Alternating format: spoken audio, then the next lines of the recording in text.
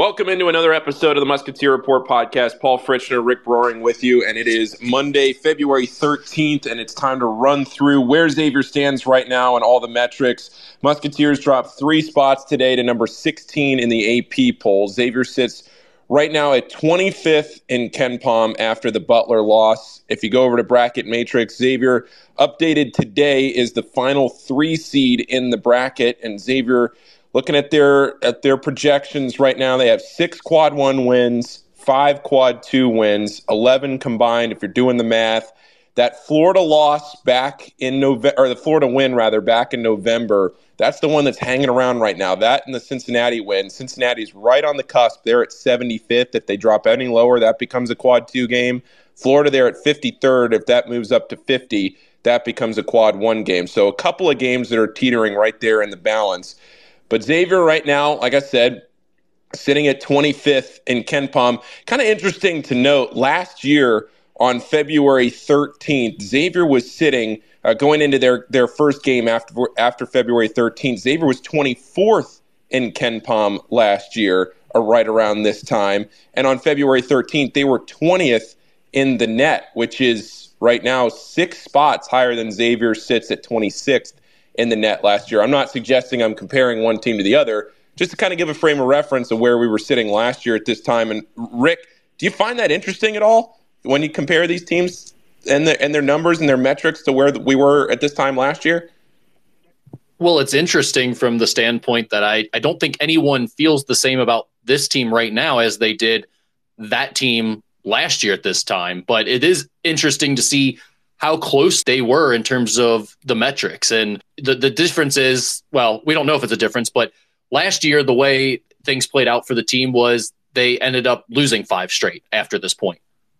What's going to happen to this team? It remains to be seen, but I think we would all be surprised if that was the way. Yeah, I think everybody listening to this would be shocked if that was how things went down, given the way that Xavier's schedule sets up. But that's why you play the games. That's why we're sitting here talking about it. And since we last talked, Xavier has only played 1 game. And that was Friday night at Hinkle Fieldhouse at Butler. Xavier loses 69-67 in a game that, Xavier looked like, and I saw somebody mention this on, I don't know if it was Twitter or the message board somewhere. I thought it was a great comment. It almost looked like Xavier didn't expect Butler to play defense in the first half. That might have been from your write-up, Rick. I don't remember where I saw that. But it just felt like Butler came out, punched Xavier in the mouth. They never responded. Xavier never had a lead in the entire game. It was funny. I showed up a couple of minutes late because the parking to get in the garage, there was such a long line that we were coming from Cincinnati. And I showed up a couple minutes. At that beautiful Hinkle Fieldhouse that you at, right? Exactly. And I showed up a couple minutes late. It was 8-4. Xavier never had the lead. Not that they had the lead anyway, but it was pretty much over as far as the first half goes. Right from the jump, Butler dominated the first 20 minutes. Xavier got back into it in the second half. And Rick, the way I saw it go, and we'll let you give your thoughts here in a second, is it just felt like Xavier tried so hard in the post in the first half. They were going right after Manny Bates, and Manny Bates has 5 blocks in this game, the most blocks he had in a game all season. And then in the second half, Xavier goes more out to the perimeter, and they look a whole lot better offense. Didn't look great, but looked a whole lot better than they did in the first half. So what did you see, Rick? What did you see in the second half as compared to the first half, and where did Xavier go wrong on Friday night? Well, the second half, they looked a lot more like the way they typically look, which is not as good as you'd probably like them to be on defense, but scoring at a pretty good clip again, and their offense had a little bit more flow. They hit some big shots late. The 3 by Souley Boum sticks out. But in the first half, there were a couple things that really stood out. One is what you were talking about, where they were continuously trying to force the ball into the post. But it seemed like overall the way they ran their offense was a lot more lackadaisical and slower and less crisp than usual. And I know that feels like pretty generic, but if you watch back, when they'd come out of a media timeout, all of a sudden that next trip or two would have a lot more pace to it.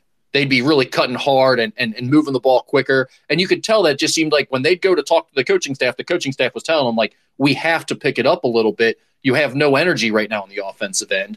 And they go through a handful of possessions. And I think part of it is just the style that Butler plays, where they're content to be very patient on offense. You saw Thad Matta holding up the stop sign to his guards when they'd get an outlet pass, like, slow it down. We want to play in the half court. We're going to throw it into Manny Bates, see if we can get it inside. And Manny Bates played very well. He had those early finishes to kind of get his confidence going, and that continued throughout the game.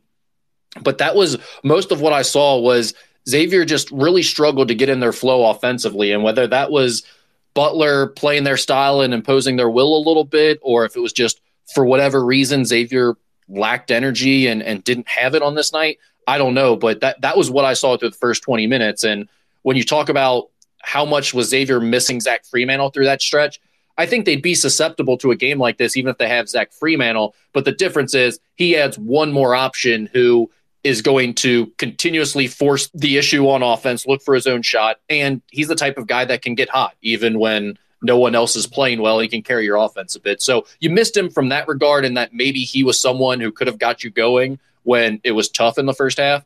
But overall, I just thought offensively they did not have it at all. And even some of the looks they got, like I can remember a set play they ran, it was underneath out of bounds play rather, where they ran basically a cross screen look for Jerome Hunter across the blocks, and they got it into him, and he just couldn't finish that shot. Or Colby Jones coming off a curl through the middle of the lane, gets to about 8 feet, wide open, can't finish it from the middle of the lane.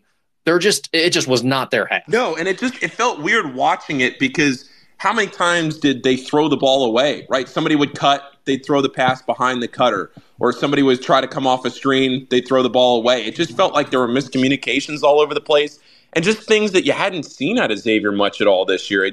You don't really see those types of plays where the guys will cut one way, expect the ball the other way, whatever it might be. And for some reason, we didn't just see it once. We saw it multiple times on Friday. Now, it was shocking because it just kept happening.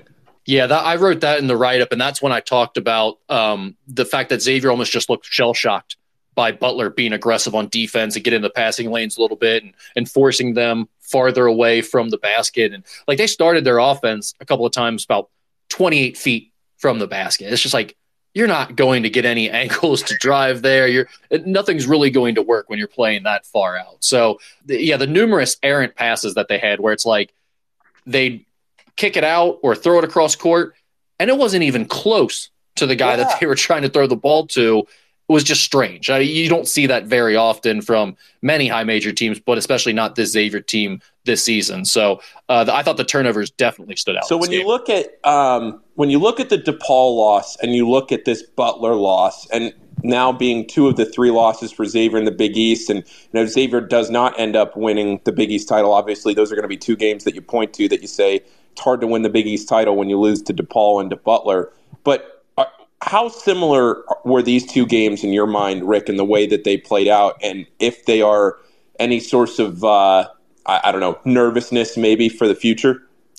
Well, I mean, I think it just shows you that this team is capable of a letdown performance. Both of those games were similar from the standpoint that they didn't play well. And it was kind of, I don't know if it was an all systems failure, but they didn't look very good on either end of the court in the first half of the Butler game. And you could probably say that about most of the DePaul game. So that's where I draw similarities. I don't think there was like one thing in those 2 games that Xavier really got picked apart with, like a certain matchup issue or a certain action, or like DePaul plays at a completely different pace than Butler does. So it wasn't something like that really gave them trouble. I don't think it was just 2 letdown performances, and only one of them came with Zach Freemantle out of the lineup. So that's really only an excuse for this Butler game. Yeah, no doubt. So when you look at the way now that Xavier's schedule sets up, they have Marquette, obviously, and we'll talk more about that in a minute, but Marquette, DePaul, Villanova, Seton Hall, Providence, and Butler is the stretch the rest of the way. Seton Hall had been playing better over the last few weeks, but now they've lost 2 in a row, back-to-back to Creighton and Villanova, and kind of feels like any slim bubble talk of Seton Hall that may have been kind of creeping into the conversation is probably waned now that, like you and I have talked about a lot, Rick, you accumulate losses. So now you have the schedule for Xavier where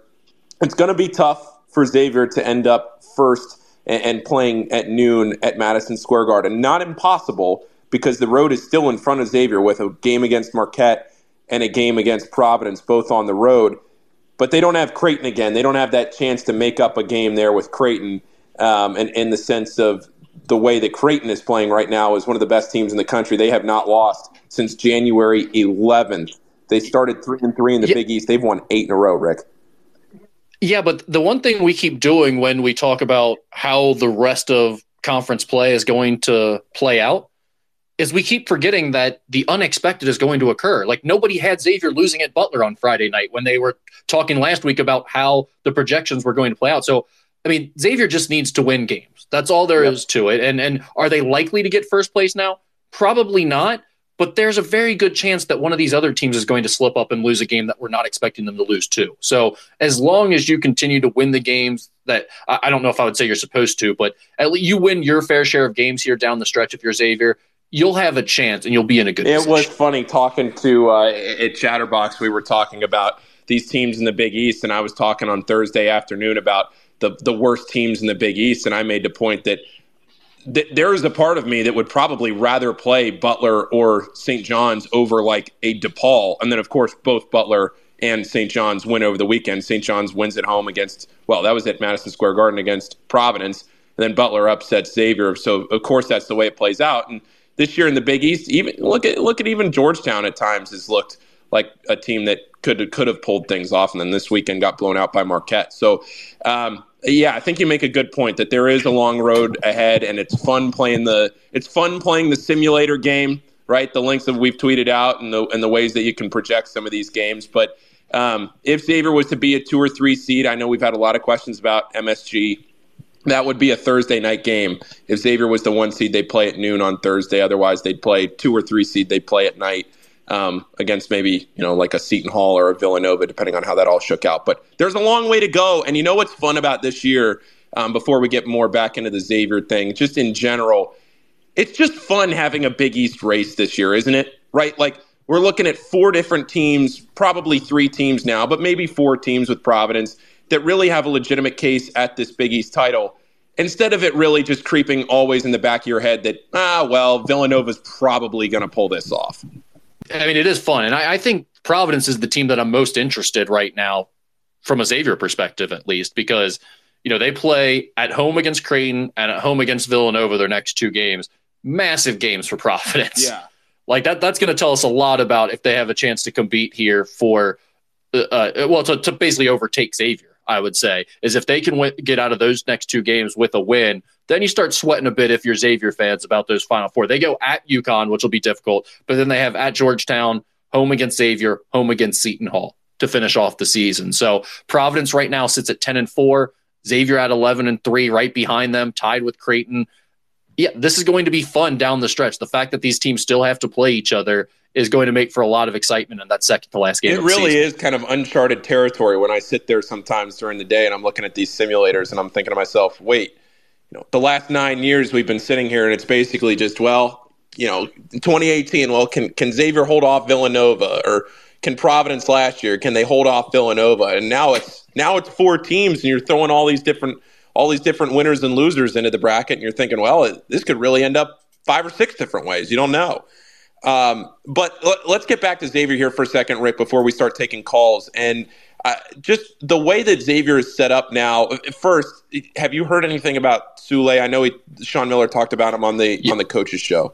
Yeah, and I don't really have anything more detailed to get into other than what Sean said, which is that they're going to limit him as much as possible, keep him out of practice. He's going to be in a boot, I'm sure, or whatever else they can do to keep that thing as well rested and ready to go as possible. And the idea is that hopefully he'll play against Marquette. I mean, he obviously stayed in the game and played after the injury occurred on Friday against Butler. So I would expect him to be available. It's just more a matter of how close to 100% is he? Is he 60, 70% on that thing, or is he more like 90, 95%? And if it's the latter, then you feel really good about having Souley Boum and where you're at. But this Marquette matchup at Marquette is going to be a huge one for Xavier. So you go into that game without Souley Boum, it's a whole different Let's talk about that for a second. If you have a call, start loading up your calls here. I see Yuli is the only one in the queue with a call, so we need some Xavier fans calling in here. So if you have a call, go ahead.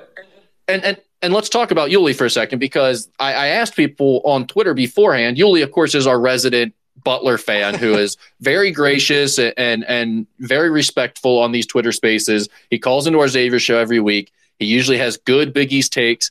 Xavier fans tried to run Yuli's tab up on a money line bet for the Bulldogs, thinking that Xavier was going to run them out of their own gym. And lo and behold, Yuli ended up winning a couple $100. because Xavier fans were trying to screw him over. So Yuli is requested in. He wants to talk. I asked Xavier fans, should we take that call? The response I got was he better not be first. No. So I'm willing to wait. I'm willing to give Xavier fans the first chance here, but Xavier fans have to call in. That's the name of the game. If you want to talk Xavier basketball before we talk to Yuli, you better call in. We did get a few there, so let's talk Marquette just real quickly before we get to the phone calls here.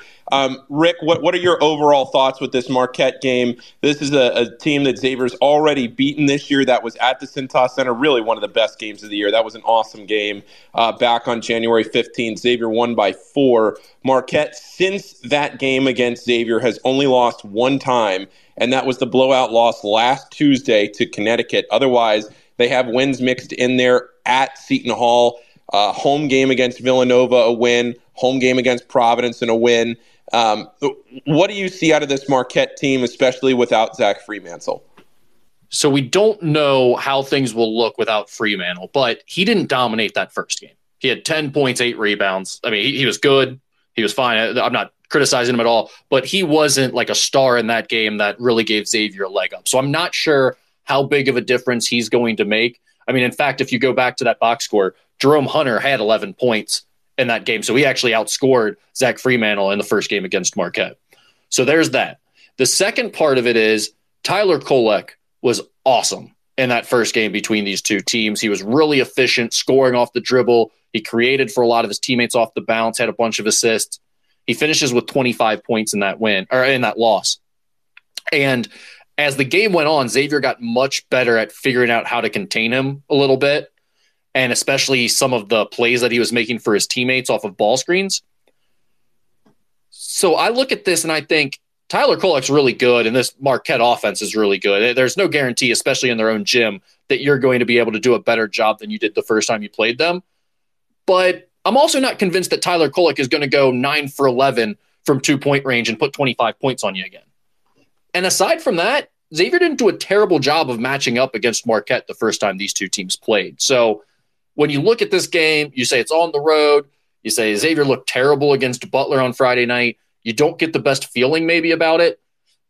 I don't know. I don't think it's the worst matchup for Xavier. I think there's a legitimate chance that they go on the road and get a massive win. Well, you're speaking the language of the Xavier fans that are listening to this, Rick. Let's go to the phones, and we are going to start. We are going to get to everybody. So if you are... Well, I will tell you this. We are not getting to Nate Oates-Spurner.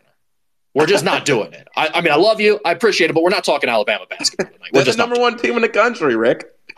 I know, but we're just not doing it. All right, Southern Muskie, you're up.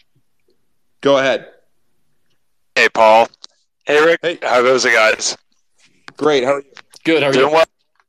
I do think that this Butler loss was, I don't want to say it was the nail in the coffin because you still have a lot of games to play in terms of the nail in the coffin for what? Big East title, I should say. Regular season. Oh, okay. Not tournament. No, they're good in the tournament and all that. But I think for nail in the coffin, it's with the Big East title. I could be wrong. I know there's games to play. Anything can happen. I was just wondering what your guys' thoughts are on that. And I should mention this.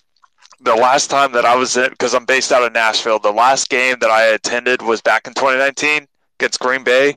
So I'm excited to be at the Cintas Center this weekend to watch them take on DePaul. So I'm pretty excited to be back, see everything. So it should be really fun, and to get a Herschel too. So shout out to Danis. Looking forward to that. But I am curious about, the prospect of winning the Big East title going forward. I don't think it's going to happen. And for me, it's going to be a disappointment because I feel like this is the redemption team from what we've seen the past few seasons, where it's like you've got the squad and Miller's pulled the talent out of them. And it's like, man, let's just win the regular season title. Let's go try to win the conference title as well. And then let's make a run. In which if they don't win the Big East regular season title, it's not, doesn't say anything bad about the season, about the squad or anything else, but it's just that nice caveat that you would like to have. But I was just curious what your guys' thoughts are. Yeah, so I agree with you. I don't think that they're going to win the Big East title, and not to do it like a pat myself on the back or told you so thing, but if you go back to my interview with Mo Egger from last Wednesday, he asked me that question right off the bat, and I said the same thing. I just said, well, like, if you look at the situation that all these teams are in, where they're pretty tightly bunched together at the top, all of them have some tough games left, but I'd say Xavier's schedule is about as tough as anyone's probably down the stretch, and they just lost one of their best scorers. Yeah, it's probably not going to be Xavier that comes out on top in the regular season, but that being said, Xavier is still a very dangerous team in the postseason. So, I mean, I would agree with kind of exactly the way you laid it out, that I don't think they're likely to win the regular season. There's still an outside chance that it happens, and that really doesn't say much about what they're going to do in the postseason, because I think they're definitely a team that's capable of making a run to the second weekend. Yeah, well, here's the thing. You look at Creighton and how they've played. If you go to Bart Torvik, you do the T-rank. Since their loss to Xavier, their last loss, that was the last time Creighton lost, back on January 11th. Since that loss, Creighton is the third best team in the country behind Purdue and Alabama. Creighton is playing unbelievable basketball right now. They are one of the best teams in the country. They have Kalkbrenner back. They're just playing really well, and they're playing exactly like everybody thought they were going to be playing before the season. They just didn't have their best player for a month. So, well, and to that point, Paul, they can beat you by scoring 104 like they did against St. John's, or 84 like they did against Xavier, or they can beat you by scoring 56 points like they did this weekend against Connecticut. Yeah, exactly.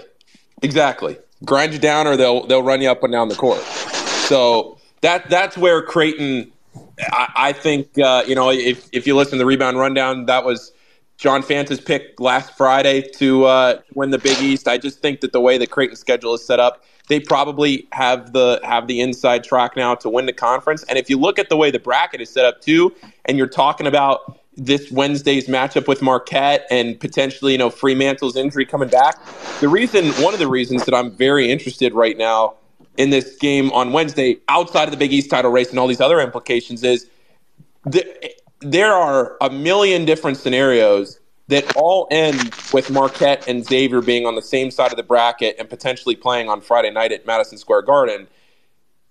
Pretty much everyone now, after that loss to Butler, lines up that way where, okay, Marquette and Xavier meet on Friday night in the semifinal. Now, all of a sudden, this game on Wednesday, Fremantle not being there, how much does that play into it? Rick's already talked about it. If Fremantle's not at 100% at MSG, which I don't think anybody's really expecting him to be at that point in the season, is that like a little precursor? Is that on the same side of the bracket? What kind of the matchup does that look like? Those are all the things that you're looking at right now. So, I think there is a lot of intrigue to this game, and coming off that Butler loss, what this does to Xavier and their prospects at Madison Square Garden too. Someone did say, they pointed this out earlier, which I thought was pretty good, and it's a good mindset to have in this perspective, is that, hey, if we were to lose Marquette, that pretty much kills their chances winning the Big East regular season title. But at the same time, if you look down the schedule, it's you win the games you have to win. Sure, you may take some bumps, maybe against Providence, maybe against Seton Hall and all that. But to get everybody back healthy, ready to go, ready to roll in March, so conference tourney, and then you go to the NCAA tourney, then it's all set. I think Wednesday's really going to dictate where my mind's at, because there's a part of me that's like, okay, beat Marquette, we have a chance. Let's get that title, let's put it in the trophy case. But you know what? If they don't do it, though, it doesn't kill my spirit in terms of what's to come in March, once everybody, again, as I just said, is healthy and all that. So Wednesday, I think, is really just going to be the final decision as to where my mindset is. But either way, I'm very much excited for March, what's to come. I think this is still a dangerous team. And, hopefully, they don't stumble along the way. But that's all I've got, guys. So here's what I want to know. Here's what I want to know from you and other Xavier fans. How do you feel about 3-3 the rest of the way? Where are you at on this team if they finish 3-3 the rest of the way? That would put them at 14-6 in conference play. Oh, man. So we're 3-3. So as long as they don't lose to DePaul when I'm at that game, and they don't lose to Butler, You know, yeah, I mean, in that scenario, we're saying you probably beat DePaul, Villanova, and Butler 3 games at home, and you lose at Marquette, at Seton Hall, and at and Providence. that does, just for the frame of reference, that does keep Xavier at that 3 seed in the 9:30 game at MSG. it's a good question. I ideally for me, I think my acceptable vision of that would be 4-2. Of course, for me, it's just beating DePaul, beating Butler, and hey, beat Villanova. Get the sweep of Villanova. I think get the monkey off the back and beat them. I think if they lose to Marquette, they're not in the Big East title race. I'm pretty much okay, beat the easy teams, see what you can do against the competitive teams. For me, I think it's going to have to be 4-2, but 3-3, I think it just depends on who they beat and who they lose to. But as long as they're one of the top 3 seeds in the Big East tournament, anything can happen at that point. I don't think I'm going to be too heartbroken at that. 5-1 still puts you as the 2 seed on Thursday night. It's pretty much going to take 6-0 for assuming that Creighton keeps playing the way they're playing. I'm just kind of giving everybody Creighton's going to be favored here pretty much the rest. You know what? It is funny if they go 5-1 in this stretch. I'm who are they going to lose to? So they would beat Marquette, or lose and then win out, or it's just God, who are they going to lose to at that point? So I don't know. We'll have to wait and see what happens Wednesday. I'm excited to watch the game. Other than that, though, I'm just ready for March at this point. I think everybody is. Thanks so much for the call. Yep. Thanks, guys. Appreciate it. All right. Let's go to I see the Xavier professor was in there pretty quick, so let's get the professor in here. Haven't heard from Jerome Hunter lately. Did he call in last week? I don't remember. I think he called last week. Did he call last week? Okay. I didn't call last week, but... Hey, how are you? I'm doing all right. How are you? Fantastic. All right. So on the 3-3 thing, yeah, I'm happy with that. I had us going 13-7 going into conference. 1 game above where I thought we'd be. Great. But my first question was with how Cesar played during the Butler game. Do we expect to see a return of Deontay Miles, or how are we going to deal with the Nunji needs to breathe problem? I continued to believe that the number one option is to be creative as possible and play those extra guys outside the top 6 right now with Fremantle being out as little as possible. So I don't think there's going to be a huge rush to try to give Deontay Miles more minutes and backfill that. Cesar did not look good against Butler. I think you're probably going to have to live with him being a little up and down and try to play him as little as possible. Basically, that would be my expectation or my assumption going into this. No idea how the coaching staff would view it, but that's where I would be. It's just you play those guys as few of minutes as possible. Yeah, I'd be shocked to see any more out of Deontay as far as minutes go. My next question was, when was the last time Xavier ever stormed the court? Because I was at the Butler game, saw that happen. Fair enough, college kids have fun and all that. I don't remember doing it at any point when I was there, except maybe for, I guess if you count winning the Big East regular season my junior year. Yeah, that doesn't count as far as a court storming goes, because every team does that when they win a conference title. Yeah, that was they let the fans down after the game, right? Yeah. That wasn't like a storm the court after a win. I mean, can you actually storm Cintas? No, that won't happen. Xavier won't let a storm happen. Let's listen to Fritzner sounding very confident in the security at Cintas.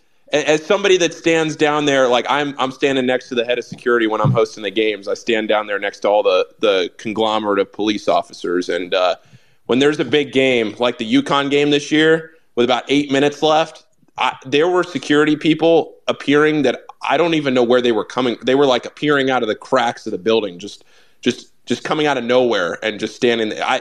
I don't know. I don't think there's any scenario where Xavier storms a court at Cintas, but that's just my opinion. But I don't know. I think because I put that question out back around that UConn game. I think it happened. Was it at the Gardens? It hasn't happened at Cintas. Was it at the Gardens? I don't know. I don't know the answer. Yeah, But I don't know. I have no the answer to the last time it happened. I don't know if it's The ever better happened. question that I had asked, has Xavier ever been stormed on? That was my next question. That was I the don't question I was remember going to that ask the happening. message board, and I just never got around to putting it up there this weekend. Has Xavier ever been stormed on? And I can't remember a time when that. Maybe in the A10, was there any team in the A10? I mean, when would that have really happened? That's what that's what I'm saying. That's the only thing I could think of was like maybe they were having a good year in the A10 and it happened, one of the smaller schools in the A10, but I don't remember it. I don't. No. Well, first of all, court storming, it didn't used to be like this. Yeah. It wasn't a thing where fans did it after every game. I mean, this year I've seen the court stormed 150 times already. I've only watched 153 games. So, I mean, it's like every single game that's won, someone's on the court afterwards celebrating on TV. So it's gotten incredibly lame. I don't care if you do it. I would just be embarrassed by it by this point if I was a Butler fan doing that. It's not like it's fine. Go ahead and do your thing. I personally would not be able to do it because I would just be embarrassed by it. But yeah, I don't think like back in the day, you only did it if you beat a top 5 team in the country and you weren't that type of team yourself. Yeah. All right. Fair enough. Last question, coaching carousel for the upcoming offseason. I'm not asking about Sean. I'm not worried about that. I was curious if you guys thought, is Chris Mack going to get back in the game? And where does Pat Kelsey, former Xavier player, end up? Notre Dame. Yep. That's my answer too. Love it. Yep. And as far as Chris Mack, I really don't know. I really don't know the answer to that question. Chris is just a little bit different. The fact that he's gotten into the podcasting stuff, the Field of 68, which apparently seems to be like the minor leagues for getting a head coaching job now, is interesting to me. It may signal that he's more interested in getting back in sooner than I might have expected. But he's truly a guy that I could see him staying out for another few years, or I could see him being back in and being crazy competitive right away next year. I just don't know where the job is that he would want. Fair enough. All right. Well, that's all I got. Thanks, guys. Hey, thank you. All right, let's go to Paula. I don't think we've heard from Paula in a while, so let's go to Paula. Can you hear me, guys? We got you. So I believe the last time that Xavier fans stormed the court was when they beat number 1 Cincinnati in '99 at the Gardens. There we go. The Gardens. There we go. Because I took, how many fans would have been there? well, I took part in that storming. So Nice. yeah, and sold that building. And in terms of being stormed on, there were times I want to say one year we lost at Duquesne. We were stormed on. I want to say it might have happened with Bonaventure as well. But the truth of the matter is you should only storm court when you beat number 1 in the country. That's it. But in the A10, since Xavier was definitely the program to beat along with Temple, we definitely got stormed on. Okay, I'm gonna put this out there, and this might just be me. I have no problem at all with people that storm the court, but me personally, like I'm not gonna sit here and be like, the college kids can't have fun or any of that. Like I'm not gonna have that take. But is it just me, or is it more disrespectful when you don't storm the court? It's like, oh, we expected to win this game. We expected to go out there and win this game, because that's my mentality on it. Paula is a Xavier alum when we beat Villanova when they were in that number 1 that one year at Cintas, and we didn't storm the court. And I get, like you said, it's harder to do at Cintas. I was very disappointed in the student body that night that they didn't storm the court when Villanova was number 1. But that was just me. So I remember. So I was a student at that time, and I remember that I was on the other side of the court. I was working that game, but I remember that was obviously a big topic of conversation. But it was the same deal. They had the security. They had the railings up, I think, in front of a portion of the students. Like that, for some reason, it wasn't happening. I don't know. To me, it feels like you kind of just expect, like, I don't know. I had seen a lot of conversation through the week about the Butler and the Xavier rivalry, and the Butler fans obviously going on and on about Xavier all week. And I saw the court storm, and I thought, oh, all right, whatever, I guess. Yeah. I was a little bit surprised by it too. Internal eye roll, but yeah. I mean, like I said, I don't care. I just personally feel like Right. as a competitor, I go out there and expect to win every game. If I'm a player and I'm thinking that, okay, you win the game, you expect to win. I was reading some things on Friday about Butler saying we were their biggest rival. When I was reading that, all I could think of was how Dayton treated playing us a lot more importantly than we ever treated playing Dayton. Yeah. That's all I could think of. Is Butler on the brink of becoming the new Dayton for Xavier? It's kind of gotten that little brother feel to it. I was thinking that too. On Friday when I was seeing all these Butler fans replying like, hey, they're our rival. And I was like, really? Okay. But I mean, I guess Villanova can say that about us, right? Right. No, that's a really good way. Yeah. Xavier fans considering themselves Villanova's rival is very akin to Butler considering themselves Xavier's rival. I would totally agree with that. Paula, let me ask you this. When you guys stormed the court, I mean, you're talking 99, 2000. Not everyone had a cell phone to go out and do a TikTok video or take a selfie while they're doing it. What did you guys do when you ran onto the floor?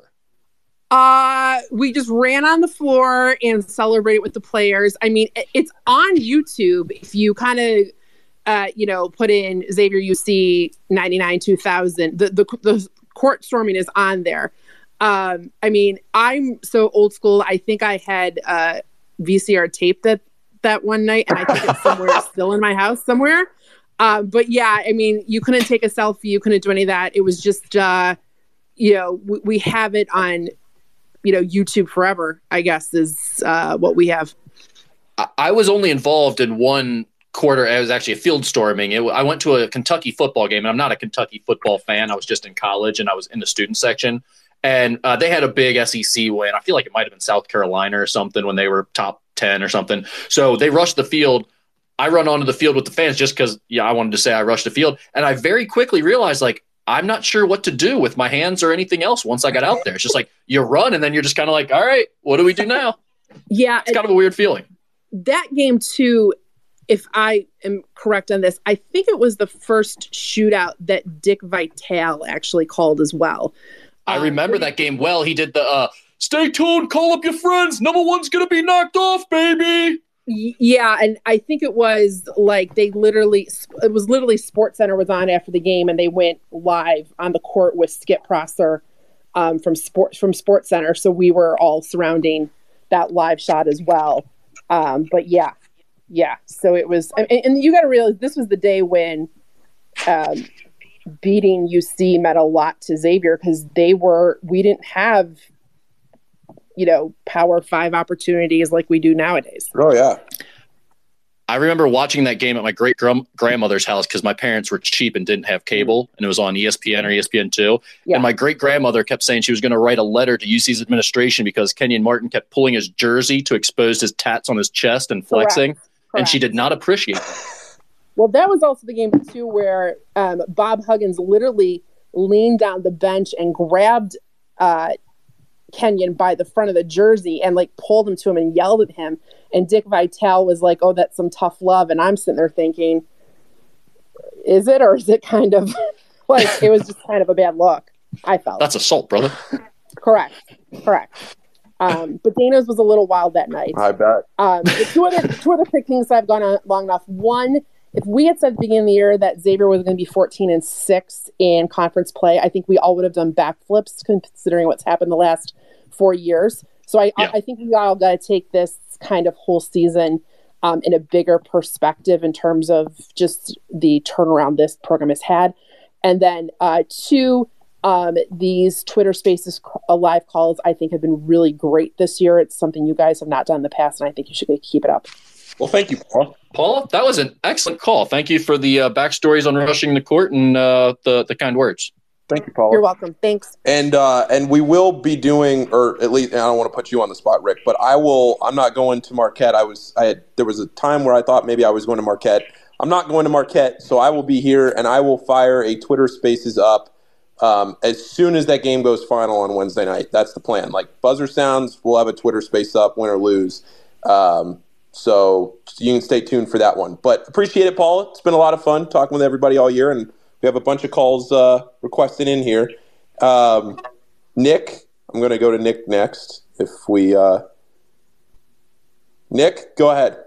Hey guys, couple things. First, as far as the 3-3 goes, I would take it. I think I was texting a buddy of mine as soon as we lost to Butler that I did think the 3 we'd win, or the 3 you mentioned with the 3 we losing on the road.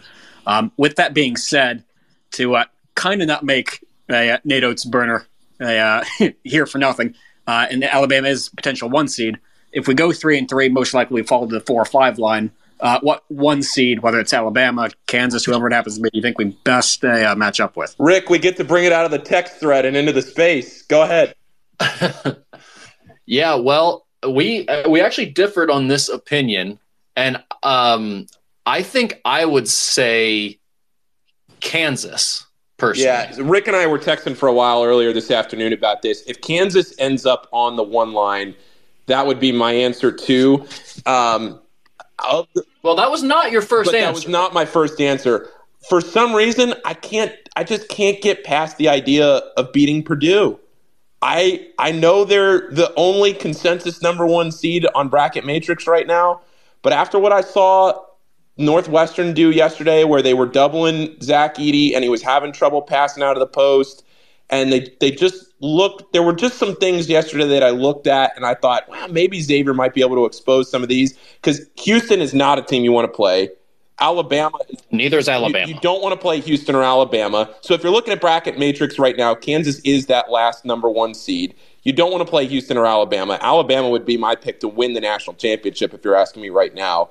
Texas is the top number 2 seed. If Texas slides in there into that last number 1 spot, maybe Texas. I'd take maybe Texas. Yeah. I think you want to. You know who you'd really like? You know what would be a great matchup for Xavier? I was just going to say Arizona. Yeah. You feel great about that spot, right? Sean isn't going to lose to Arizona in the tournament, is he? The other thing is that Arizona prides themselves that you have Kirk Risa, who I don't love, but he's experienced. And then you have Tubelis and Ballo, who have very much had their off games this year. Look at what they just did against Stanford over the weekend. I think they only combined for like 8 shots or something crazy. Jack Nungy and Zach Fremantle would have a field day. I don't want to say like they'd have their best games of their career, but that would be a fantastic matchup for Xavier if they could get that might be like a 102 to 101 final score too. Like those teams would just run up and down the court all day on each other, and Arizona's not as bad defensively as Xavier has been this year, but they're not great defensively either. They're much more offensive oriented. Those two teams going at it, that matchup and the storyline behind it would just be hilarious. Yeah. I think if Arizona can sneak to the 1 line, which I don't know if they can now that they lost to Stanford, but if they can, then that would be my answer. But of the bracket matrix right now has Purdue, Alabama, Houston, Kansas as the 4 number 1 seeds. I don't hate the Purdue matchup, because I think it's the least of the evils. But if Kansas sneaks onto that 1 line, or I guess are we really going to say – basically what we're saying here, Rick, is you want to play the Big 12 winner. Is that really what we're saying, though?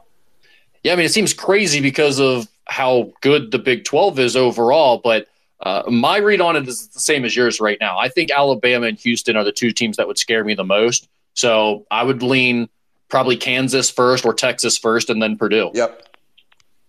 It's funny you say that, Paul, because I actually agree with you on Purdue. I think we treat Edey soul conscious and just kind of give Purdue's freshman guards the Jackson treatment. Just make them beat us as long as we get Edey out of the way. I think we're fine. But to say to get Edey out of the way, I mean that is a massive task.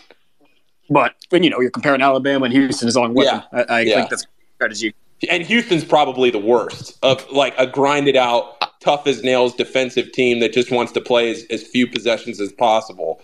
I think Houston will take Xavier out of everything Xavier wants to do, in my opinion. I think Houston is a bad matchup. Yeah. So, all right. Nick, anything else? Yeah, 2 quick things. Well, did want to touch on if Coach had mentioned anything about the free throws. I know throughout the whole year, it's not necessarily been an issue, but the last couple of games, they've been shooting either under or just around 50%. Didn't know if that was just due to fatigue with the last bench or if he had maybe got into that at all. You know what's funny is I didn't get a chance to listen to the Sean Miller show tonight, but right before we went live here on the show, somebody tweeted at me and said, please tell me you're listening to the Sean Miller radio show and you heard Sean's comments on, quote, stripe work, free throw haters going nuts in Norwood. So maybe they're working on it.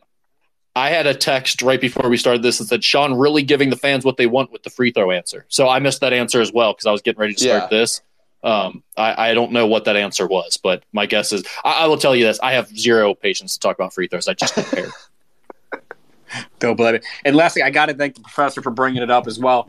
Sam Thomas, I know you're going to be listening to this. He and I have been going back and forth. I'd love to hear your guys' answer. At what point is a court storming not a court storming when a game ends? Does it have to be immediately after? Can you hold off the students a couple minutes to give the play? No. It has to be immediate. It's got to be immediate. Yeah. Oh, I'm glad. Like buzzer goes off and they're tearing over the scores table. So glad you said that. Sam, when you're listening to this, send me a text. Yeah, not like the Vanderbilt football thing where the guys, filed down in single file fashion and then walked onto the field. Not that. Perfect. Well, that's all I got for you guys. Thanks, Nick. Thanks, Nick. We have a couple more here. Actually, I have a few more here. Champs McGee. Let's go to Champs. Go ahead. Who's is this? Am I on? You're on, baby. Hey, sorry, You're on. Sorry about that. I was dealing with some Reese cups with my wife. I got the kids to bed and everything. It's a minor miracle. Oh, man, I hope you don't get a divorce. Hey, this is awesome. Thanks for doing it. I got some questions. I'm just curious on your guys' take on the offense. It's just so watcher friendly the way we're running our offenses. Last year at times we'd be running our offense back at the half court, but even after makes, we're getting the ball out and we're rushing it down. Even if we're not pushing a quick shot, we're getting it down there and we're getting the offense set up. I love that. And I'm just curious, do you guys see a trend on you guys that watch a ton of basketball? Is there going to be a trend, shift away from all this, stand around ball screen stuff to a more fluid offense as we get more data, as things change that they always do? And then that's my first question. And I've got one more. I think, it's interesting because Xavier is running a ball screen continuity offense, right? And if you told people who are kind of against what you just laid out, which is all the ball screens and a lot of standing around on offense, they would not like the idea of what Xavier offense sounds like it is. But the way Xavier runs it this year, where they move the ball from side to side quickly, they get lots of those high-low actions, they share the ball really well, they make great reads coming off those ball screens.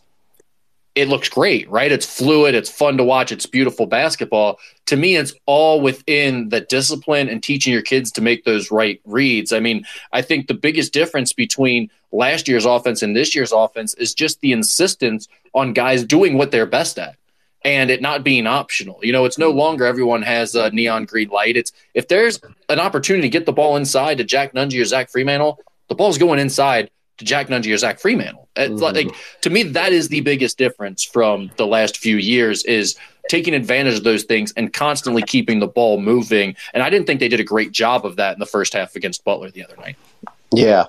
Butler just grinded everything. And when we would throw it inside, they would swarm us with 3 or 4 guys. I mean, they were ready. They were baiting. It was very similar to what Villanova did to Xavier the last couple of years. If you remember, Xavier trying to go over the top to Nunge in those games, and Villanova was baiting them into it and bringing a defender underneath to knock the pass away. Mm-hmm. Yeah. And, Hunter, for every turnover he had, he also got a shot block, which doesn't really show up in the stats, and he had a rough night. I'm curious also, that I appreciate that take, and also fascinating insight on the potential NC2A tournament matchups. Defensively, could you guys ever see us trying anything different than man? And that's just my last question. I mean, we've kind of talked about that a little bit over the last few weeks of what is Xavier going to try to do defensively. And, I mean, they've shown zone on a few possessions, but it just kind of feels like, at least this year, I don't want to speak to future years and personnel, but it just feels like this year, at this point in the season, you're not really going to change anything so dramatically or schematically that you're going to go away from what you've done for 2/3, 3/4 of the season. Mm-hmm. Well, and Sean, when he's commented on it, and I actually agree with him on this, they don't have length on the perimeter. They have Jack Nunge, and technically they were playing 2 bigs with him and Zach Freemantle. So if you look at their average height, it's pretty high in terms of average across the country. But with their guards, when you have a Sule Boom and an Adam Kunkel at your 1 and your 2, you don't have guys with great quickness and length that can cover a lot of ground. Mm-hmm. And that's what you need in a zone. To close out to shooters, you need to be able to cover a lot of ground at those perimeter spots. Xavier just doesn't have that with their current personnel. So really their numbers when they've gone zone have not been good at all. Mm-hmm. And quite honestly, I just don't think the coaching staff believes it. Yeah, that makes sense. Thanks, guys. Thank you. Thank you, champs. We have, let's see, one more Xavier person that I see in here, and then all right, go ahead. Michael, you got me? Yeah, I'm here. Can you hear me okay? Gotcha. All right, 2 things. Number 1, I'm up here in Detroit, and I got to tell you, I hang out with a lot of Michigan and Michigan State fans, and they complain all the time about how their space is just horrible. So shout out to you guys. You do a good job. I appreciate the control over the ranting people all the time. That's the first thing. Second thing, I'll comment on the stripe work thing because I was listening to the radio show. So someone came up and asked the classic question, and Sean just laughs and he's like, yeah, I'm really glad that you asked this question, and started talking about how all the guys have to make 50 foul shots before every practice. So all the big time free throw guys, you can go watch that. I'm sure you're having a great time. So here's my question for you guys though. So we talked a lot about how we're thinking 3-3 down the back half here. You talked about losing on the road. We just saw Xavier, maybe for the first time all year, looking like a deer in headlights. There's been a narrative that they can't win outside of Cintas. Does that concern you at all in the postseason? It starts to worry me a little bit, right? I would take that narrative and storyline and trump it with the fact that these other teams haven't played against Xavier, haven't seen what they do offensively yet, aren't used to scouting it, and won't have that advantage that these other Big East teams are having the second time through. I mean, if you look at Xavier, they've won at UC, they've won, obviously, at Georgetown, which who cares, but they've won at St. John's, they've won at Villanova, they've won at UConn now. Like, they've won some games away from Cintas Center. I'm not saying it's not hard to win away games, but that's the case for every team, not just Xavier. And I'm much more interested in the advantage they'll have when they're playing a team for the first time, as opposed to the second time around in Big East play, where teams have scouted them and faced their offense once already. Yeah, I've been a much bigger proponent of that with Rick. If you've been listening to these over the last couple of years, you'll know I talk a lot about what Xavier can do in the non-conference season as far as running actions or getting the looks that they want versus when you get into conference play and these coaches know each other. They've seen each other a million times. Now, it's a little different this year with Sean because it's the first year he's in the conference. But you get my overall point that by the time you get to Madison Square Garden and you're seeing these teams for a third time, it's a whole lot different than turning around and playing, it's some random team from the ACC, the middle of the ACC on 48 hours notice. Well, and just think about like that cross screen play they like to run. Yeah. You know, the screen across the block where you come through, you throw it in the corner, and you got a quick hitter right there. They don't usually get that the second half of the Big East season, hardly. Yeah. But they got that all the time earlier in the year, right? Well, all of a sudden you get into the postseason, NCAA tournament, a team that hasn't seen you get that 2 or 3 times in one game. And that's a big deal when you can get 6 easy points off of a little set action. Yeah, like I feel much better about playing St. Mary's or TCU on a neutral court than playing, at Hinkle Fieldhouse on a sold-out Friday night. Yeah, I agree. Is that it, Michael? That's it. Thanks, guys. Thank you. All right, let's go to Johnny. Go ahead, Johnny. Unmute yourself. Hey guys, thanks again for doing this. Just a kind of an easier question, maybe. So 6 games left, right? Just kind of curious how you're seeing those going. I know we've been kind of talking a little bit about it. You guys have been saying 3-3, which I definitely would be okay with. You've been saying, 6-0 is what it would take to win the Big East. That's probably not going to happen, I would think. But just curious how you guys are seeing the last 6 games falling. I am going to say 4-2. I'm not going to sit here and try and make a prediction on where they get those 4 wins because God knows they could lay a stinker like Butler or they could look like world beaters like UConn. I mean, I have no idea, so I'm not going to say that, but I am going to I'm going to say 4-2. I think 3-3 is very doable, and that's why I've been throwing that number out there. If they beat DePaul at home, Villanova at home, and Butler at home, they end up 3-3, and that seems very doable for me.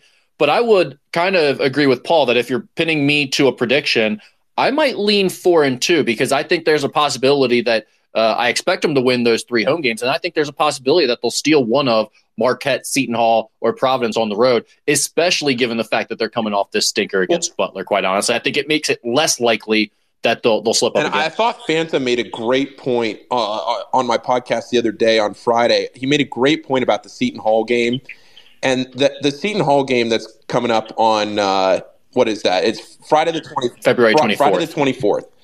That Seton Hall game for the Pirates can look a lot different when the game time actually rolls around than it might have a week ago, where the Pirates, I'm not going to say that they were in the NCAA tournament by any conversation, but they were at least putting themselves in the bubble conversation to the point where that Friday night game at the Prudential Center would have been potentially a game that they needed to win to really, solidify the talk that they could get into the NCAA tournament. Whereas now, Seton Hall is sitting at 15-11, 8-7 in the Big East, and oh, by the way, they got to play UConn before Xavier. That game just might not have the juice for Seton Hall that it would have. They would have been motivated to play that game if that would have been their NCAA tournament hopes on the line, where if they lose to UConn, God forbid, maybe even Georgetown, if they lose one of those 2 games, you're not talking about Seton Hall the same way, where maybe Xavier does go to Prudential Center on a Friday night and pick up a win there, and that gets you to 4-2. Yeah, I agree with that to some extent, but I also think these guys believe in Shaheen Holloway. I think he has their attention. I don't see them being a group that's going to quit down the stretch either, just because it doesn't look like they have a great chance in an at-large bid. Yeah. So, I get his point there. It may not have the outside hype that it otherwise would have, but I also don't think you're just going to have a Seton Hall team that's ready to roll over and end their season when Xavier plays them either. I got it. One more thing, just kind of more of an opinion, if anyone cares. You guys were talking earlier about the rivalry situation with Xavier and Butler and Xavier and how it used to be Dayton. Just seems to me, at UC, probably the main rival I would have to imagine everyone would agree on. Just seems like that's such kind of a heated rivalry, same city, obviously. Seems like it would be basically impossible for any other rivalry to get ahead of that. So I almost try not to even think about, secondary rivals. Kind of starts getting into like a weird spot. But that I agree with you. But at the same time, you do have that Dayton thing. You definitely do. You're right. But I don't know. Yeah, that was a legit second rival, I would say. I always thought the UC rivalry was the biggest by far as a kid, but I was surprised once I started running the site how many Xavier fans view Dayton as the biggest rival. That is surprising to hear, but interesting. So that's pretty much it. Thanks again, guys. Really appreciate you guys doing this. Now, keep in mind, Johnny, this was 15 years ago, too, when I first started doing that. So, it was different when Xavier was in the A-10, the way people felt. Definitely true. I do think there is some validity to if Butler was, at the top of the Big East every year, that they could be a significant rival to Xavier just by proximity, by kind of the type of school. I do think there is something to that, but it's just kind of what Butler has been to Xavier in the last few years has just been a thorn in the side with these terrible losses. To me, Butler and Xavier are kind of like Louisville and UC when they were in the Big East together. Yeah. And Conference USA going back even farther. They're not no one else from the outside is going to be like, oh yeah, how about that big rivalry? But while you're in the same conference together, they're probably your biggest rivalry in that conference. It's close regionally. The fan bases like to talk at each other. There's a lot of overlap between people living in Cincinnati that are Indianapolis transplants and vice versa. So I agree that they're probably the biggest rivalry in the Big East Conference, but I definitely think Butler fans see it as a much bigger rivalry in their eyes. Listening to Butler fans, it almost feels like Xavier is their biggest rival, period. And I don't think there's a single Xavier fan that feels that way. Yeah. On this note, Rick, do we want to do it?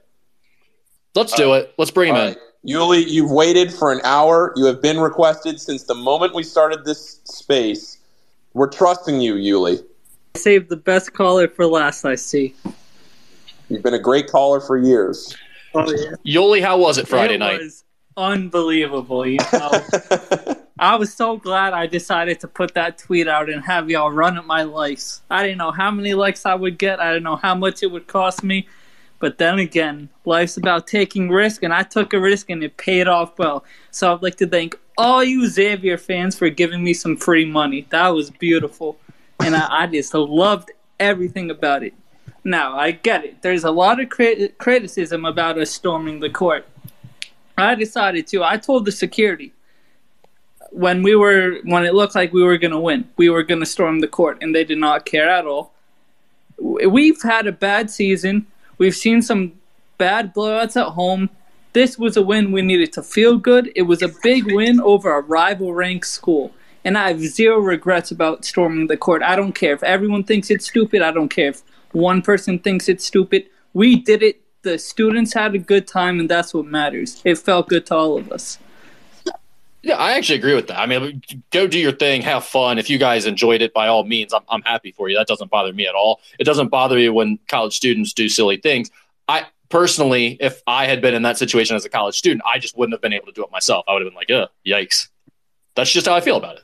I guess it's a different era. Maybe when you went there, storming the court was less of a thing, because we've seen it a long time. Yuli, I have a question for you, because I've been to Hinkle Fieldhouse many, many, many times over the years, but it has always either been to broadcast a women's game or it has been for a Xavier men's game. So I've never been to a Butler, like a Butler-Creighton game, any game that Butler and Xavier are not playing in. Does the crowd do, like, because they were doing Zombie Nation and then they would say, like, Xavier sucks. They do that every game. That's how much we hate Xavier. Do you do that every? So is Xavier the biggest rival for you in your mind? Hold on. I need a clarification here. You say Xavier sucks every game, or you say like the team that you're playing sucks? No, we say Xavier sucks every game. Okay, that's unbelievable. Oh, so that's what we were all trying to figure out in the crowd, was whether, like, because it was like, look at all these people booing. This is unbelievable. I actually love this. Yeah, this is awesome. I actually love this. Like this. It was because I couldn't remember that, and I mean, it gave me, like, I was trying to think of another rivalry. I mean, I know Army Navy does it. I'm not trying to compare it to that, but like the way that the whole crowd was doing it, I'm sitting there thinking to myself, this is way too coordinated to have been the first time that this happened. Well, see, when I transferred in from Syracuse, I thought they were saying Syracuse sucks, but then I said I couldn't tell the difference, and then it was like, I asked, Xavier sucks. I had no idea who Butler's rival was the first game I went. And then I started getting the feeling that Xavier was our rival because they did it every game, and I just went along with it, and it's fun. So here's what's insane to me. That, like, even the new students feel this way, and they're continuing this tradition now of saying Xavier sucks during Zombie Nation, which is incredible. I didn't know about. But you guys don't know the story about the water fountain game? Like, that's insane. That is where the rivalry starts and ends, in my mind, is that Kenny Freeze water fountain game. And I just found out this week that, like, no Butler fans even knew it happened. I don't know what it's about. Right. That is insane to me. It's like, how do you guys view this as the biggest rivalry, but no one even remembers that Kenny Freeze ripped Butler's water fountain out of the Hinkle Fieldhouse wall there? I'll send you the highlights from that game when we get off the space, Yuli. That should be interesting. Yeah, I mean, Xavier's. I mean, we have to have a rival. I mean, Xavier is our rival, so I guess that's it. Well, I just think it's fantastic that the whole, because it was in such unison that I was sitting there. I mean, the whole one side of the crowd, back up where we were, was Xavier fans, and I was sitting there in this big group of us, and we were talking, and I was asking, is this something that they do every game? Is it like Xavier sucks, and then the Seton Hall comes as Pirates suck? Is it they just rotate, or is this they do Xavier every game? It's always been Xavier, and it's been the funniest thing. That's hilarious. I know. And listen, if anyone has a problem with the facilities at Hinkle, you can always call maintenance. I have no association with that. Thank you, Yuli. Anything you want to get off your chest here as you're peacocking in front of Xavier Nation? Everyone who has a problem with the goaltending, it's not like that it was a back-and-forth game and it really took away. Butler led the entire game. They were up 14 at half. They dominated the entire game. Yeah, Xavier made some runs, but ultimately Butler wanted it more. And if you look at Sean Miller's press conference, he even opened it up and said, it wasn't the ref's fault. We played horrible. Well, I have to say, Yuli, you are the first person to bring that up tonight. Like, no one even called in asking us about that. No one's. Oh my God, Jeff Anderson. He was literally drinking flesh. It looked like flesh. I don't know what he was drinking, but it was disgusting. Jeffrey Anderson is the official with the high knees. That's who you're referring to. He was at an NKU game earlier this year that I called, and honest to God, he was the most unprofessional official that I've ever witnessed. He ruined the Duke game, and the ACC called him out too. Yeah, he's constantly arguing with fans and doing weird things, weird antics on the court. He's a big look at me guy. I don't know how he gets such big games. If he gets the Final Four, that'd be ugh. Well, he did the Final Four game between Gonzaga and UCLA where Jalen Suggs hit the game-winning half-court shot, and he did that crazy gesture at midcourt to say that the basket was good. I mean, you can go back for years to find those videos. Look at all these people booing. I mean, this is unbelievable. I'm not even being that cocky about the win, and they're still booing.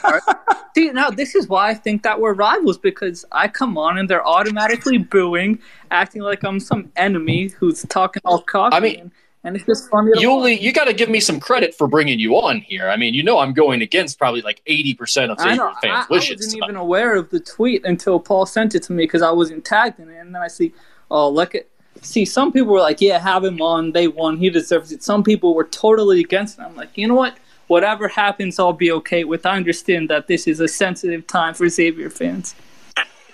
Yeah, well, look, you've been very respectful. You usually bring good Big East conversation on these shows. So I felt like it was only fair to have you on here tonight. And appreciate you stopping in again, and congratulations on your big betting win. Of course. And Jaden Taylor's better than Jerome Hunter at Jerome Hunter Fan Club. Thanks, Yuli. With that being said, let's go ahead and bring in our guy, Jerome Hunter Fan Club. All right. Jerome Hunter Fan Club, it's all yours. Thanks to our Lord and Savior, Jerome Hunter. Hey, man. I got to get this off my chest. We get it. Yuli, you're rich. We get it. Okay. But you better pay up for a Musketeer Report subscription, because we know Butler doesn't have anything of the sorts. We know that you barely can pay for a toilet at your stadium. So the least you can do is put some of that money towards Rick, his subscription service, so that we can make sure his upcoming child doesn't have to go to that stinking university in Indiana. That's actually a really good point, Yuli. You should put some of that money towards a Musketeer Report subscription so my kid doesn't have to go to Butler. Seriously, Yuli's more of a Xavier fan than he's a Butler fan, because he just gets to interact with Xavier fans, because Butler fans probably don't even know how to use a smartphone. So the Jerome Hunter Fan Club will admit, though, that whether Xavier fans want to admit it or not, Butler are rivals. It's simple as that. You have the geographic standpoint. You have the fact that they've ended our season for 2 years in a row, and then you have this game where I guess supposedly we're their biggest rival since Satan himself. Well, I don't mean to get into semantics here, but you could really say 3 years in a row, because if you remember back to that Kamar Baldwin shot at the end of the 2020, there was no NCAA tournament that year. But if there was, Xavier was probably going to make the tournament if Kamar Baldwin doesn't hit that shot. But he makes that three, and Xavier, instead of getting to 20 wins, ends up 19-12 on the season at the end of the regular season. So really, you could make an argument that it's been Butler to end Xavier's season 3 years in a row. It's just crazy, like the fact that they chant us every single game, and you could probably argue that 50% of this fan base would argue that we're not rivals with them. I mean, that's commitment, so I'll commend them for that, but that's absolutely redonkulous. It is pretty funny. I had no idea about that whole Xavier sucks thing. That's funny. My question is, do they have like any other rivals then, or are we the only thing? Well, think about this though. They've made this meteoric rise from the Horizon League within the last decade, basically. When they went to the Final Four, they were still in the Horizon League, right? Yeah. So I mean, that they went to the A10 right after that, when they spent no time in the A10 to form an actual rival aside from their few games against Xavier. And then now they came to the Big East. So it's like, unless you're going to go back to their Horizon League days, who was their biggest rival back then even, I don't know who you would say. Who would their biggest rivalry be? They don't have that like history at the high major level yet to really have one formed aside from Xavier. That's crazy.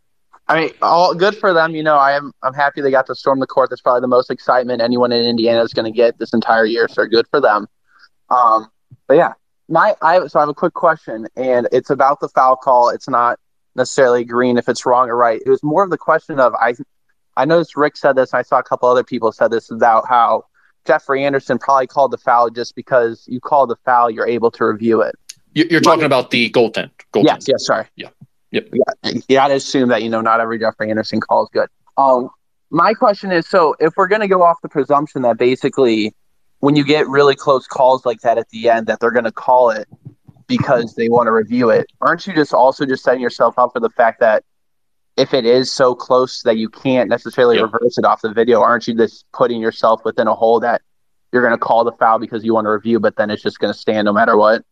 Yeah, that's the major issue I have with that. And it's interesting because I've now heard two different things from – I've talked to like six refs now trying to get different opinions of what they think. And I've mostly heard that they agree with the goaltending call because the rule is pretty clear. Now, they say it's bang, bang. It's hard to tell exactly where the ball is when Jack makes contact with it. But in other words, they got the rule right in terms of blocking it from behind. The ball can't be over the cylinder. If he was in front of him and his hand got forced over the cylinder, then it's legal. But the fact that he came from behind, even though it was like a dunk attempt, it doesn't matter. It would still be goaltending. So from that perspective, everyone seems to believe he got it right. But the part about whether or not college basketball officials are told to go ahead and call something like that so you have the opportunity to review it, I've heard conflicting comments on that from officials. So I can't really tell if that's a thing they're actually told to do or if that's just a thing some of them do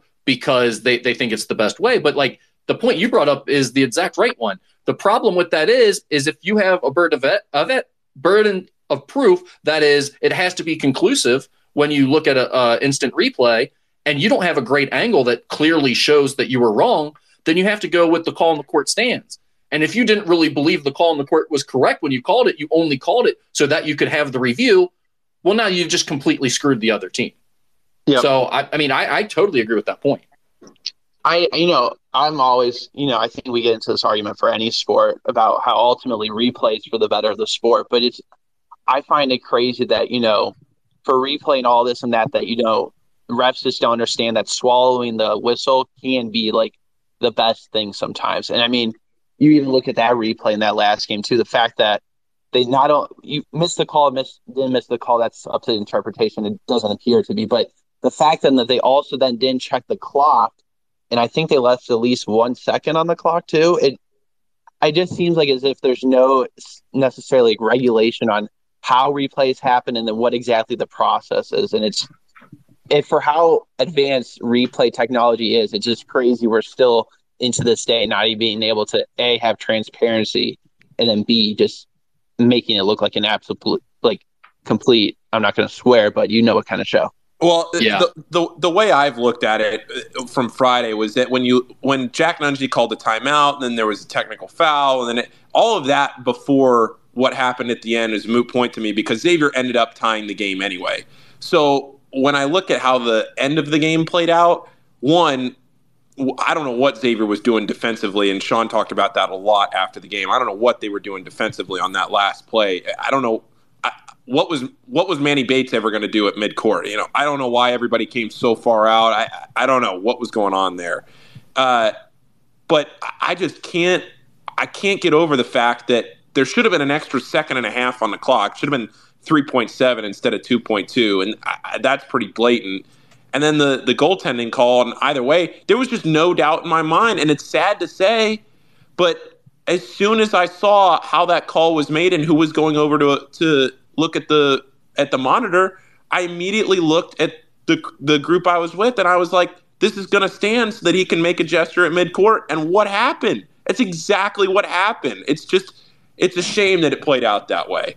Because who knows what would have happened in overtime, but it's a shame that it ended that way. Well, and one more point on that, I will say, we didn't deserve to win the game thing, that's a coach's thing. Like, it's right, it's correct, and Sean Miller should believe that and say that, but fans don't have to say that. We all get it. Like, yeah, Xavier didn't play their best, but they were in position to still have a chance to win that game. And they potentially did make a play that, had it not been ruled the way it was, would have given them the opportunity to win the game. So, like, the whole fans being like, we didn't deserve to win that game thing, I don't really understand that narrative coming from fans. That doesn't make any sense to me.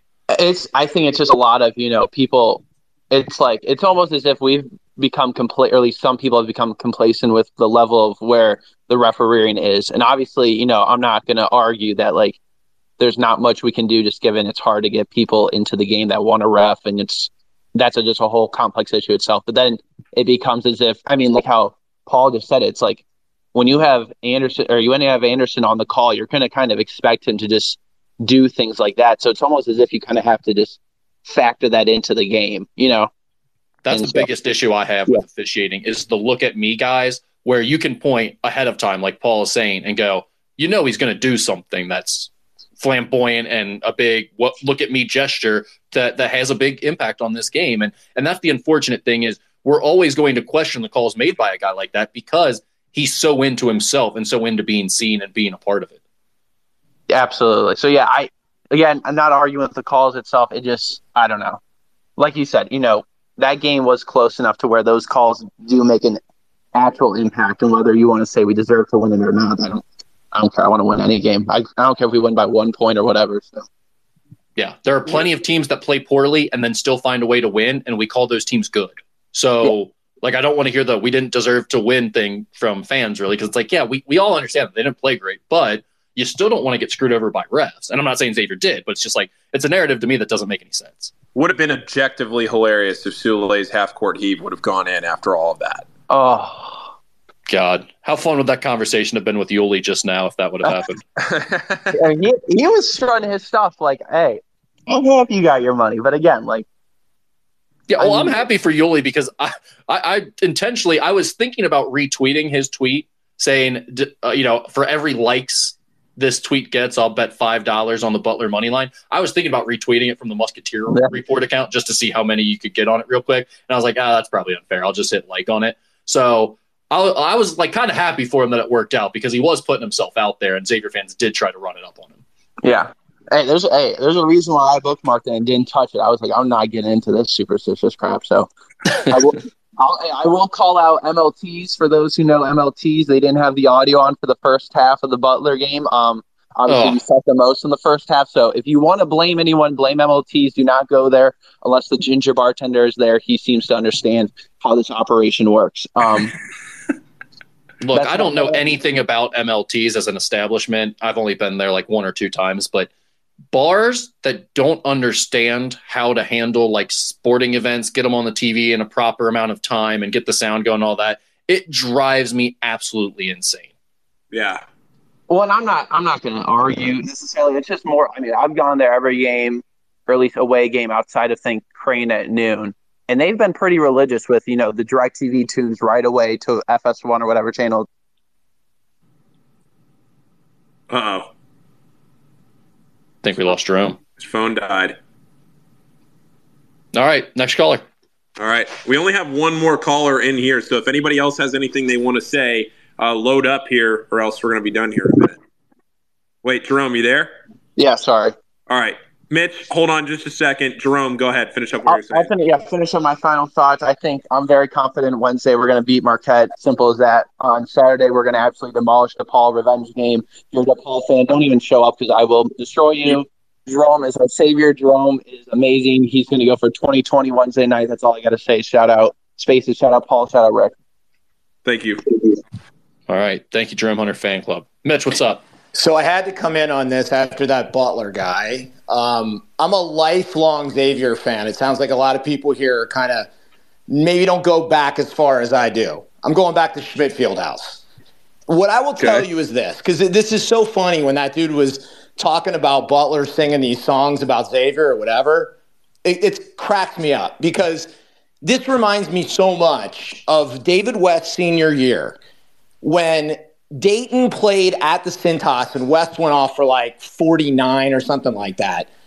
All these Dayton fans rolled in with these shirts that they had made that were like, they were like Dayton shirts and they said beat Xavier on the back. They like had made these shirts. And I was sitting there like, what is wrong? Like, I'm going back to the MCC, all these other times with Dayton, and I'm like, what the hell is wrong with these people? Like, I don't really care about Dayton this much. I care about Xavier moving on. Well, flash forward, the A10 tournament was in UD Arena that year. We go up. Xavier's the 1 seed. I think Dayton was the 2. So Xavier tips at like 6:30. Dayton's tipping after that. We get up there at 6:30, like a half hour before the game goes. The place is packed. Every friggin' Dayton fan is in this gym ready to root against Xavier. I'm like, what? They're wearing, this is the best part, they're wearing the Beat Xavier shirts, but they took masking tape and they put it over the UD logo and had written Temple on it because we were playing Temple. And I'm like, I'm literally looking at these dudes next to me. I'm like, are you guys freaking serious? And they're like, oh, typical Xavier fan. I'm like, nah, dude, I'm like coming to watch a game. Well, so Temple wins that game. They the place, I mean, UD is loud. I mean, there might have been, I don't know, 2,000 Xavier fans there. What does UD Arena hold? 13? So 11,000 Dayton fans are going crazy for Temple in that game. And I'm like, I walked out of that thing and I'm like, this is the biggest bunch of friggin' losers in the world. Like, I get it, but if you're that inferior that you're putting your life around this like this, come on. When I watched that game against Butler on Friday night, I was thinking about going to that game. I hop on SeatGeek or whatever, and tickets are going for $160 in the upper deck. And I'm going Butler sucks. They're getting pounded by everybody this year. What is this? Then I turn the game on, so we don't go. I'm like, I'm not going to pay that kind of money to go to Hinkle. I turn the game on, and they're like, we're here at Hinkle at a sold-out arena. And I'm like, you've got to be friggin' kidding me. I'm like, this is Dayton all over again. These are people, and it's no love lost to that Butler guy, but it's if you're literally living your life to win this one game, that says more about where your program is than anything else. Now, I will say this.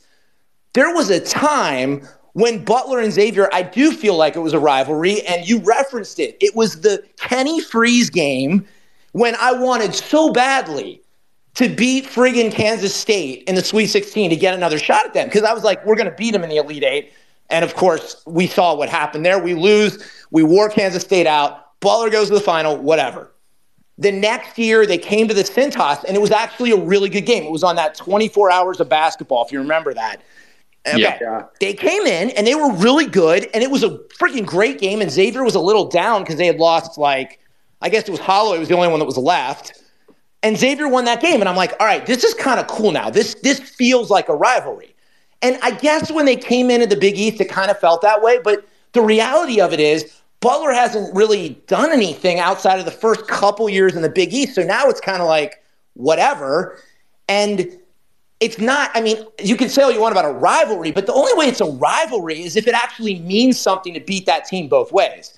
When Butler rolls back into the Cintas, Xavier's going to level them by 25 to 30. I'm telling you, they're going to. That's not a rivalry. You've got to actually be a team that matters. And that's the same way it was with Dayton forever. And the fact of the matter is, and I'll come correct on every MF and Butler fan out there and Dayton fans. This goes all the way back, not to the Horizon, but to the MCC when it had 7 freaking teams, right? Xavier started this trek in 86 when Pete Gillen got there, and they won in 87 against Missouri, and the rest is history, right? Butler was in the MCC back then. And back when the Atlantic 10 decided that they're going to grab a couple teams, guess who they grabbed? They grabbed Dayton, and they grabbed Xavier. And they left Butler behind. Evansville went to the Mo Valley, and Butler was left in the Horizon. And they did a good job out of there, so much so that God love them, they got to leapfrog Dayton and come into the Big East. But they're all riding on Xavier's coattails, all of them. I don't care what any of them say. I don't care what any of them do. That's the fact. So when I hear, it was so funny when that dude was like, yeah, we say beat Xavier. That is so hilarious.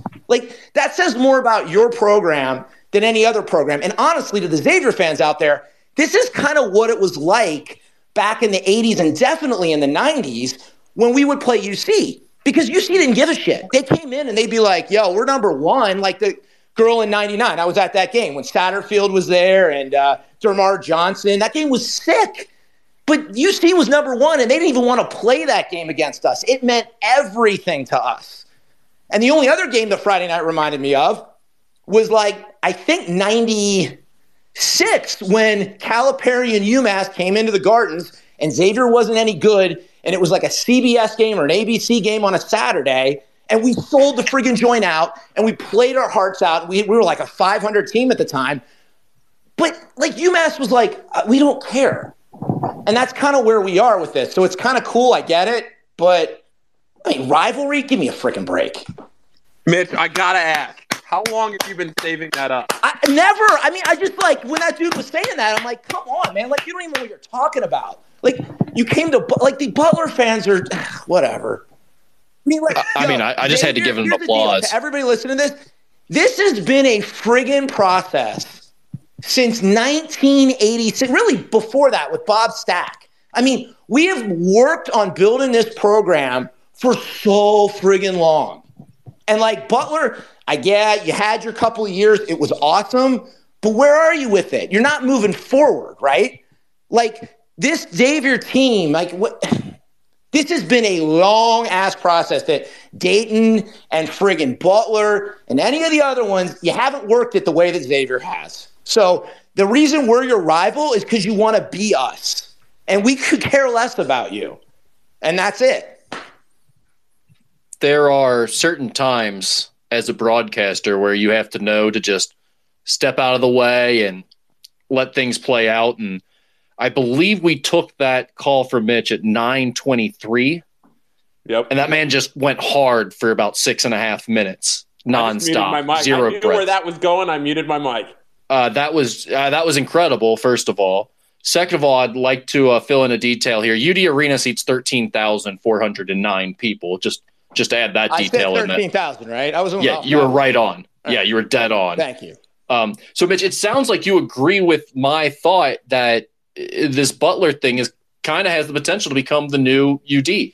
It's 100% the new UD. And I think it got me on Friday. It got me. I was not ready for that. And I was like, you know what? And I'm like, dude, I am a friggin' Sean Miller disciple. That dude is the real friggin' deal. And I could go an hour about why that guy is so good. It got him. He was not ready for that. And that's okay. None of us were. And I think Sean wasn't ready for it. And Sean, even I saw it early. I could see it. I could see Sean being like, mother effer, this is UD. God damn it. And he'll figure it out and they'll be fine moving forward. But it does kind of go back to, I do feel that Xavier has been this way towards Villanova, nowhere near as bad. But Villanova's been the team that we come out for every year, right? And everybody that's been to all those Nova games knows, man, the Cintas Center's on fire. It takes big-time performances and big-time shots to win, and Villanova's always been able to do it, just like St. Joe's did back that one year when, Delonte West went, I think, 13 for 13 from the field. Xavier didn't do that. They didn't have that in them on Friday. They'll be fine going forward because now that they know. But, yeah, it's the new UD, period. That's what it is. And the Atlantic 10, Xavier wasn't measuring themselves with Dayton. They were measuring themselves with Temple originally and then St. Joe's and UMass before UMass fell apart. So, it's whatever. That's kind of cool. I guess if you're a Xavier fan, you should say, hey, man, it's kind of cool that people are looking up to us like they're our little brother. That's how far this program has come, which is really cool. But, give me a friggin' break, rival. Whatever. This Spaces have gone way better than I expected. I'm going to leave it on this. The last court storming, I think I hit this up, but the last court storming was not in 99. Maybe the last home game, 05, US Bank Arena, Sean Miller. Xavier wins 4 games in 4 days to win the A-10 tournament, sneak into the NCAA tournament as a 14 seed. They did rush that court. That's the last time. Okay. Peace out. Wow. Some great history from our callers today, Paul. Yeah, this has been great. We're learning everything left and right. Thanks, Mitch. I only see one more on here. Crosstown Miller, you're up. And if nobody else wants to call, then Crosstown Miller, you're the last call. So have fun following Mitch up, if we can even get you connected. Mitch was so good, he shut down the lines. So that's probably the right call. It probably should have been a mic drop situation after Mitch. Yeah. All right, do we want to go to Joe? Let's go to Joe. This might be a real thing. I think Mitch just broke the lines. I simply just wanted to say that Mitch just shut it down. That was incredible. And I've been a Xavier fan since I was a little kid, and he nailed all the history and then some. That was impressive. It was like 6.5 minutes of just fire from Mitch Galvin. Unbelievable. I was there Friday night, and X didn't really come out ready. I was surprised to see it, and I know the Xavier fans, and I get it. A lot of people hate on Hinkle and everything. It's a cool atmosphere. I know, Rick, you're not a big fan, but it was fun. It was different. I wish the game had gone differently, but we'll get our footing with Butler. We'll be okay. Yeah, I think that Xavier, as somebody, it might have been Mitch. I do think that Xavier wins by a significant number at Cintas, but I also thought they'd win by a significant number on Friday. So yeah, I did too. Maybe I won't go so hard into that one. So, all right, is that it, Joe? Only to say that it was a tough trip all around. Took the whole family up from Cincinnati, and then stayed overnight at a hotel. And at 4:30 in the morning, my youngest got up and started throwing up. It was a hard trip all the way around, man. It didn't go as planned. But thanks, guys. Tough. Right, thanks, Joe. I will say, and it's not that I disagree with this, but I do find it funny. Like, everyone's like, "Oh, Xavier wasn't ready. They didn't come out ready to play." The first possession of the game, Xavier had like the best defensive possession and forced a shot clock violation. Do you remember that? Yeah, true. Like I do. No, I totally agree with your point though, that like they were not ready throughout the first half. But it's just funny when you think about that, and then you go back to that very first possession, and it was like a fantastic defensive possession that they looked like energized and ready to go. I was like, oh, okay, these guys are going to show up to play tonight. And then from there, it was just a disaster the rest of the first half. Yep. Thanks, fellas. You do a great job. Appreciate it. Thanks, Joe. Thanks, Joe. For listening. All right. Is that it? I think that's it. All right. Sounds good. Thanks for listening, everybody. Rick and I will be back again. I'll fire up a space on Wednesday night, or Rick, depending on however we want to do it. Okay. We will space on Wednesday night as soon as the Marquette game goes final. So if anybody's listening to this and wants to get in some takes, win or lose, we'll fire it up then. But thanks for listening, everybody. We'll be back again next Monday night. Rick, anything else? Any promos? Anything for the site? No. Hit up musketeerreport.com. I'll have a kid that needs to go to college at some point. I also don't have a job anymore aside from musketeerreport.com. And also subscribe to the Rebound Rundown podcast. I will be on there tomorrow morning, Tuesday, if you are listening to this on the podcast. Yep, absolutely. All right. Thanks for listening, everybody. Thanks for all the calls. It was a great space tonight. We'll talk to you next Monday.